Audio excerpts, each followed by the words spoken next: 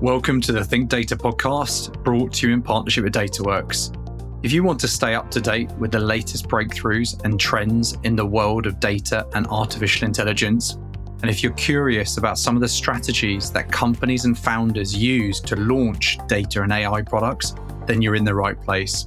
Our aim is to bring together a diverse lineup of fantastic guests, from the founders through to accomplished leaders and product owners at some of the most fascinating data and AI companies worldwide. They will each offer you their own unique insight into what it takes to launch and scale a great data business. Thanks for tuning in, and I hope you enjoy the episode. This is episode 29 of the Think Data podcast in partnership with DataWorks.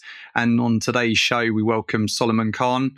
Solomon is the founder and CEO of Delivery Layer, and they are a software as a service data platform which has been built to improve the time to market and customer experience for data products. Really pleased to welcome you on the show today, Solomon. I know we've had a kind of a brief exchange over LinkedIn, which I know you're ever present on. You're obviously host of your own podcast, previous VP of data for Nielsen, and launched Delivery Layer back in 2022. So thanks so much for coming on. And for those that haven't heard of you or seen you, which I'll be surprised, but equally may not have heard of Delivery Layer, would you mind kind of let everyone know who you are and ultimately what made you launch Delivery Layer?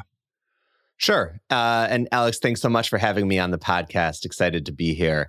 So I've been a data person for a long time. I lucked into the field just as that data science was becoming popular, and there was this idea that if only you could find someone who had business experience and programming experience and statistics experience all wrapped up in one package, they could have this new cool job called a data scientist. But 10 years ago, it was, good luck finding those people. And just through happenstance, I had sort of a strange career path where I had gotten all of those skills and experiences. And so my company was having questions about what to do with data. I raised my hand to say, I actually can do this job. And the rest has been history. I've been leading data teams and running data businesses now for over a decade. I started Delivery Layer, as you said, in 2022, really with the goal of helping companies better get data outside of their company. If you think about the modern data stack, it's very effective in helping to support internal decision making, and you've got all of the different tools and layers of the stack that work together pretty seamlessly in order to support internal decision making or internal products. But the minute that your data needs to actually leave your company, the whole thing kind of falls apart because there are all of these assumptions about permissions and access and user experience that just no longer hold true. So a lot of companies that have external focused data products end up building a lot of custom software in order to support those use cases, right? I worked at Nielsen. If you think about the Nielsen, the real value of Nielsen is in their data. It's the web applications, the APIs, the data feeds. Those are ways for customers to access their data, but the data is really what's valuable. And I would say that holds true for most data companies. So Delivery Layer is built to support those use cases where you need to get your data to customers in a first-class way, whether it's for operational purposes in the supply chain, whether you're an agency that's doing reporting, whether you're a consulting company that's building front ends, or whether you're a data business that is actually building out a first-class application and API platform in order to support a data business. So that's Delivery Layer. Interesting. I'm fascinated. So many people like yourself have worked for those large organizations. They say you rose through the ranks, obviously at Nielsen, were running a sizable team for probably arguably one of the most kind of data-rich companies out there. And then what was that trigger for saying, do you know what? I'm going to leave the relative comfort of kind of agency, kind of data consulting, and go into launch my own fledgling business. Yeah, there was actually an intermediate step there. I went to go lead data at a sort of unicorn startup company. And there was sort of a reorg where my job didn't make sense to keep it my level, and it was a very sort of friendly thing. I have gotten fired before. This was not one of those times, Haven't we but all? it just made sense for me to leave. And as I looked around to think about what was coming next, I thought to myself that I'd had this idea for delivery layer for a long time, and I sort of was going to take a go at it. So that's how it started. Interesting. And I know obviously going back to your Nielsen days where you obviously went in, you grew that function out. You were kind of tasked with scaling both I suppose the presence of that function, but also the headcount. What a lot of listeners here are either on that kind of leadership route where they're kind of really interested about what it takes to become a leader, or they might be an individual contributor who are considering whether to move into a leadership role. What were your kind of key learnings from the time at Nielsen for actually scaling that team? What steps did you take to build that team? And the most important part here is kind of whilst also maintaining that culture of who you are and equally who Nielsen are, I guess. Yeah. So to me, the really the most important thing is what's the business problem that you're solving, because in many cases the growing of the data team has zero to do with the skill of the data leader. It has everything to do with the size of the problem that they're tasked with solving. And so a small company with 30 or 50 people is not going to have a large data team. No data leader is going to be able to really super scale a data team there. You're going to have a couple of data people, probably two or three if the company is really investing in data at a company that size. So to me, the sort of scaling of a team is really dependent on what you're going to do. So in data businesses, obviously it's a different story, where at a company like Nielsen or many other data companies, when data is your product, you're going to end up with a much higher proportion of data people working in the business just by nature of what you're offering, because the core of your product is filled with data. In terms of in general, though, it's all about partnering with the business and continuing to be able to solve problems at higher and higher levels. The higher level you're able to solve problems, the more that the data team is going to be important to that business, and the more you as a data leader are able to partner with executives to help them think through their problems or make sure that they're set up for success and have the support that they need, the better you're going to be positioned as a data leader. Yeah, I find that it's a kind of a curious kind of journey, isn't it? Data leaders take, because 9 times out of 10 they come from that individual contributor role. They've kind of showcased their technical talents, then they've chosen or they've been chosen to kind of take that path into kind of leadership and management, and as managing more up than they are down. Which kind of which one were you? Were you a passionate future leader, or were you kind of promoted to a leadership role and suddenly realized, wow, I'm kind of leading a function here? Or was this always part of your, I suppose, career plan? So data wasn't part of my career plan. So it's tough to say. Some sort of leadership role was always sort of part of what I was aspiring to. And like I started so one of the benefits to my meandering journey early on in my career before I ended up in data is that I started in finance. And one of the things about finance is, and especially when you're dealing with sort of valuing companies and investing in companies, that's ultimately the goal of everyone in business. That at the highest level, when they're making decisions, they're trying to make decisions that are going to increase the value of the business. Point blank, period. That's really the only core goal. And getting early experience and deeply understanding that and the drivers that make a difference when it comes to actually having investors or selling a company or doing transactions on a company is, I think, one of the big reasons that you see a lot of people try to go into finance early on, and then they go off and do a lot of different things, because it's sort of like the ultimate first principle in business is what's going to make the company worth more. And so as you understand that, you can derive a lot off of those first principles. So that was, I had always been interested in business and wanted to build a career in business. And then I was also technical. So I wanted to have some way to combine that technical skill with business. Data didn't exist in the same way that it did now. So for me, it was I started in finance. I left to go start another startup that totally crashed and burned. But the thesis behind it for me personally, in a skills perspective, was two things. Number one, I really wanted to, like, I felt like the cool things that were going to be built in my lifetime was not going to be like the next hedge fund. It was going to be the next technology company. That was very clear to me early on.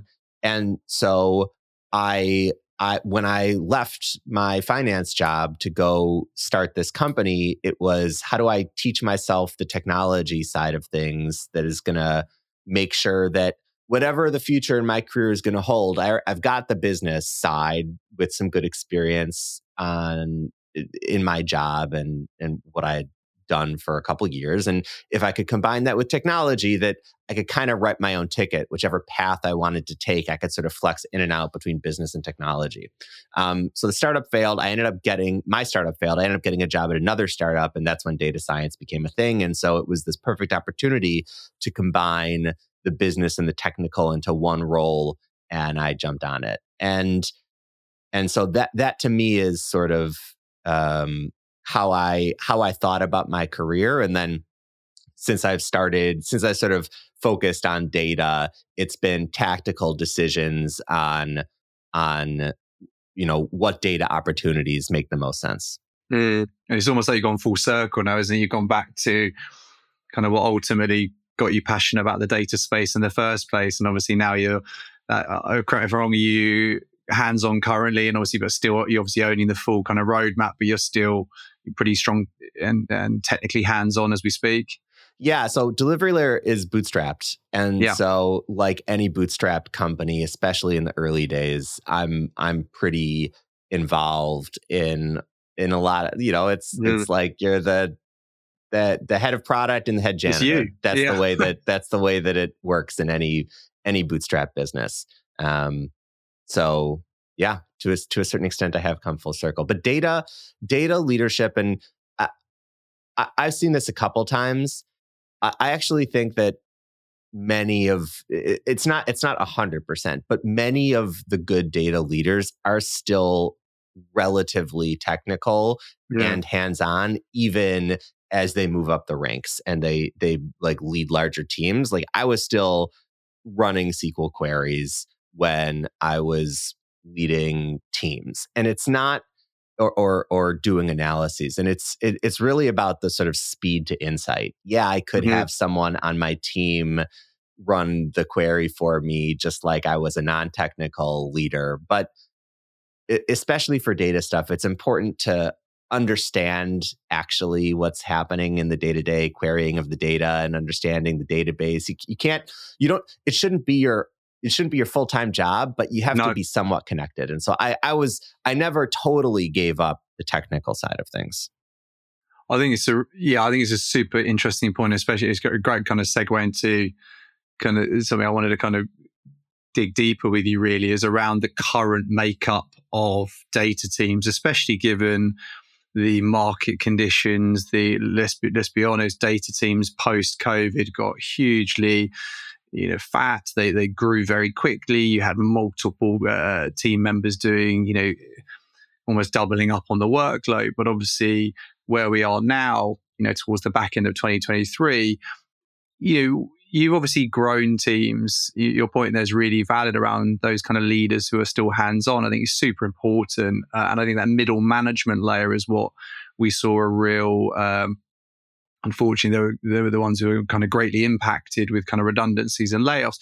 Moving forward, if you had that crystal ball and from your own experience, how do you think data teams, the classic kind of, you alluded to at the beginning, the modern data setup, how do you think those teams will be set up moving forward, factoring in how many people were laid off and how the companies are still operating? They're still operating, they're being quite efficient, but they've got far leaner teams as a result. Yeah, that's a tough question to answer because there are going to be successes and failures across the spectrum. There are going to be some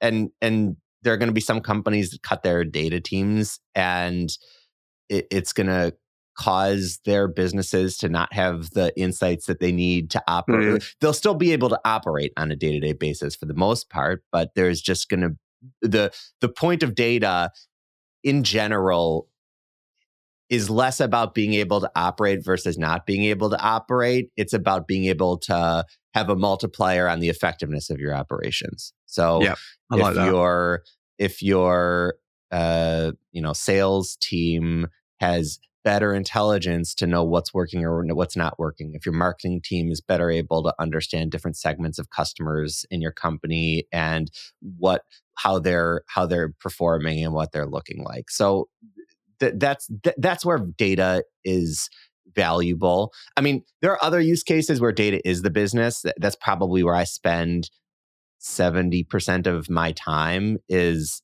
on cases where like you're actually selling data or selling insights, platforms or products. So but most of your audience is probably on the other side where it's internal data focused. So for those, and I've led those teams for a long time. So for those types of teams, it's all about how do you effectively prove that you are adding value, and that proof is generally in the perception of the business people that you're helping. If they can very easily, if someone asks them and they're like, "Oh my gosh, I do not know how this business could operate effectively without Alex," and he's just like changed the game.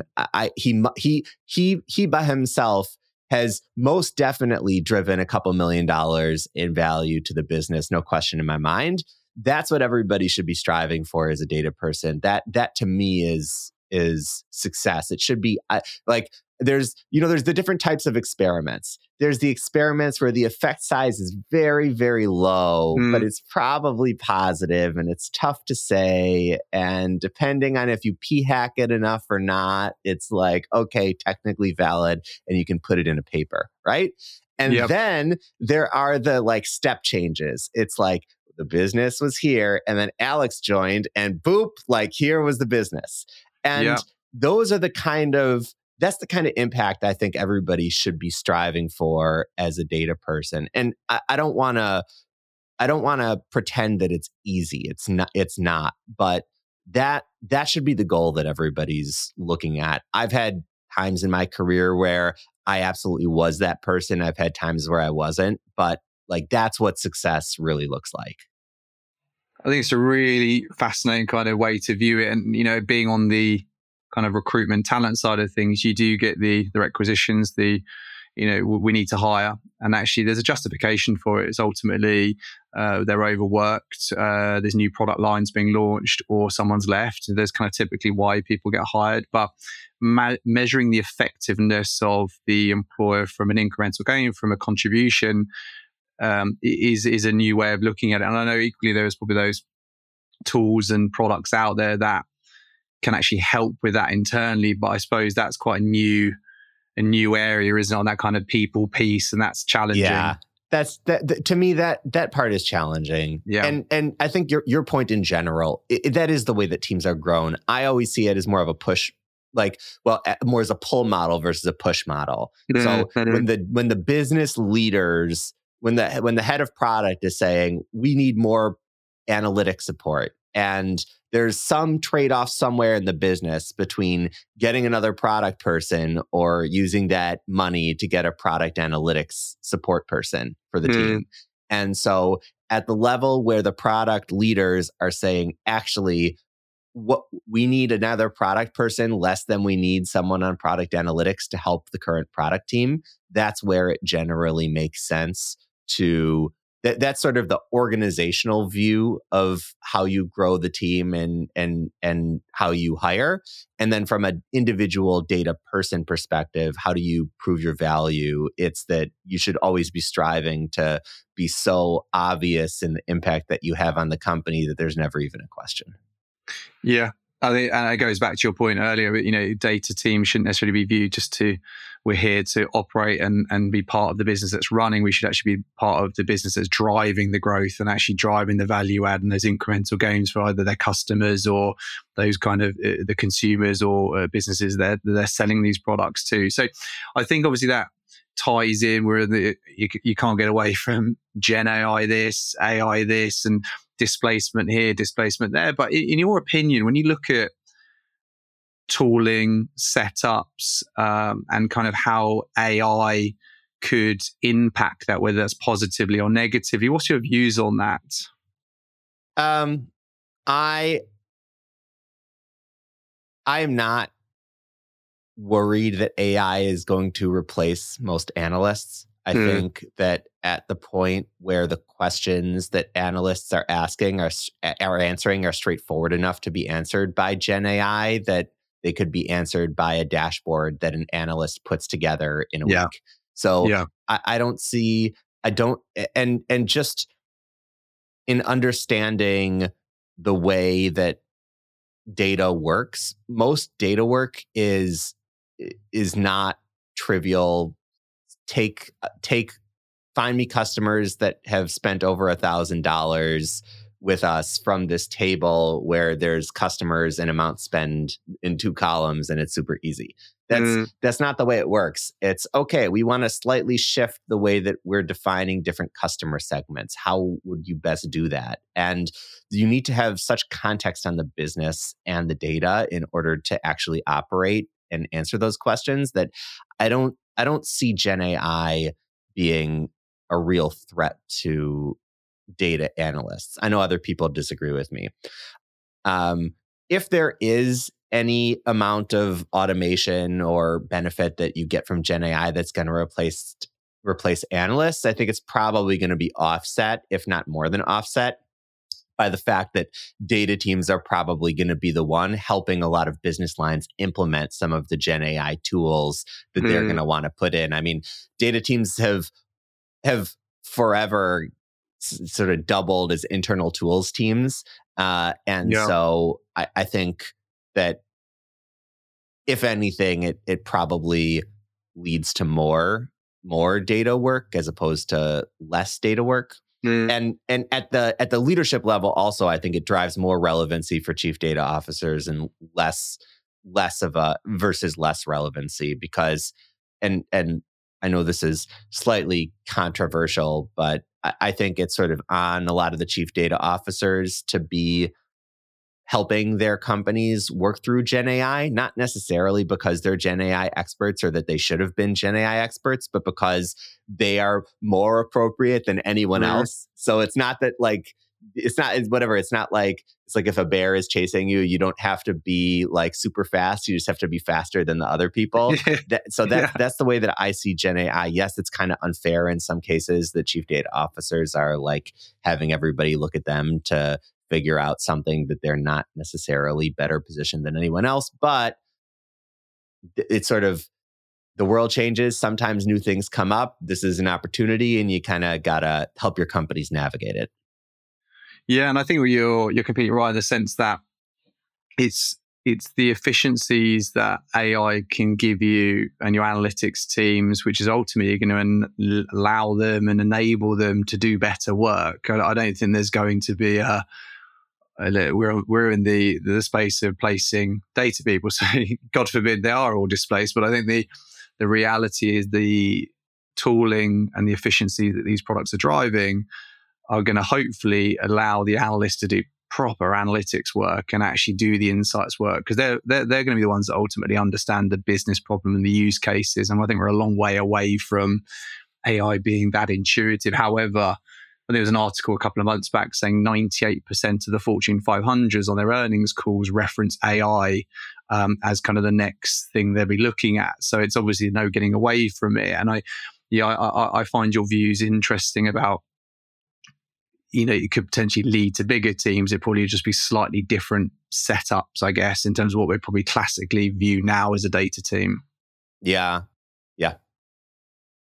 And for you, obviously going full circle with Delivery Layer now, CEO, founder, individual contributor, in charge of everything. What's next for you? Kind of, I know, we're navigating a rather interesting period. Your business is over a year and a half old now, but what does the future hold for you guys? I mean, it's pretty straightforward. Delivery Layer is looking to grow. So, bringing on more customers, finding more companies that are looking to build external facing data applications and APIs, and you rinse and repeat. When I started the company, I wanted to start something that I could see myself working on for a very long time, up to the rest of my career. And I really like this type of data work where there's like actual revenue that your data team can offer and point to say, here's the revenue we're driving. Here's a real business that's on top of our data, or here's something that we're able to unlock for our customers that the data team was instrumental in bringing to life. And this isn't to diminish in any way the importance of internal decision making. I think that is a very important part of data work. You cannot get that comes first in any company, and there's a massive benefit to making decisions informed by data. But I think adding in some of this external revenue generating side of things, especially for CDOs who are trying to partner with business leaders and show how data can drive revenue, like the best way for data to drive revenue is to actually have the data drive the revenue. Yeah, well, I love the problem it's looking to solve. I know for anyone listening here, I'll make sure that I tag you into the comments, and everyone who's listening, do yourself a favor and obviously give Solomon a follow. His content, your regular poster on LinkedIn. You have your own podcast, and for those who are listening, obviously not taking traffic away from this, I guess, but what was your podcast focus on? Why should people tune into that? Yeah, I mean, it's focused on more of the business side of data. Yeah. So I am not going to be able, there are so many better people than me to tell you about how to derive different machine learning algorithms or to really get into the depths of various different technical tools. I'm more of the sort of carpenter versus like material science engineer. I can nail the 2x4s together. I know what models are important for when. I know how to build applications based on them, but I'm not deriving the next machine learning models. But I am very experienced in leading data teams and businesses. And so for me, it's more of the business side that because what's interesting is that there's been a shift. In the early days of data science, most of the people who got into the field came from the business side. And there was a lot of knowledge that came along with that informed what companies, like that informed kind of how data science started to become successful in a lot of these companies. What's happened over the years is that the technical training, because there was no technical training. Now there's a lot of technical training available. And so as people get into the field of data, they get a lot of the technical things that we all had to kind of learn the hard way or / didn't like really learn the hard way. Yeah. And like tools have solved problems. Like I remember writing, pipelines in Luigi before Airflow was available and before tools would send your data. I remember when Redshift launched, right? Like, so those were like a lot of problems have been solved now. But you don't get as much of the business side coming up. And I think it's a gap. So that's what I'm trying to fill with a lot of my content. Fantastic. As I said earlier, I'll definitely tag you in. I think your content is great. Obviously, that's how we end up talking. So no, I can't thank you enough for your time today, Solomon. You gave some really interesting insights. I'm sure everyone's fascinated to follow you and obviously kind of follow the success of Delivery Layer. So thanks so much, kind of, for your time this morning. It's been my pleasure to have you on. All right, Alex, thanks for having me. Thanks, Solomon. Good man.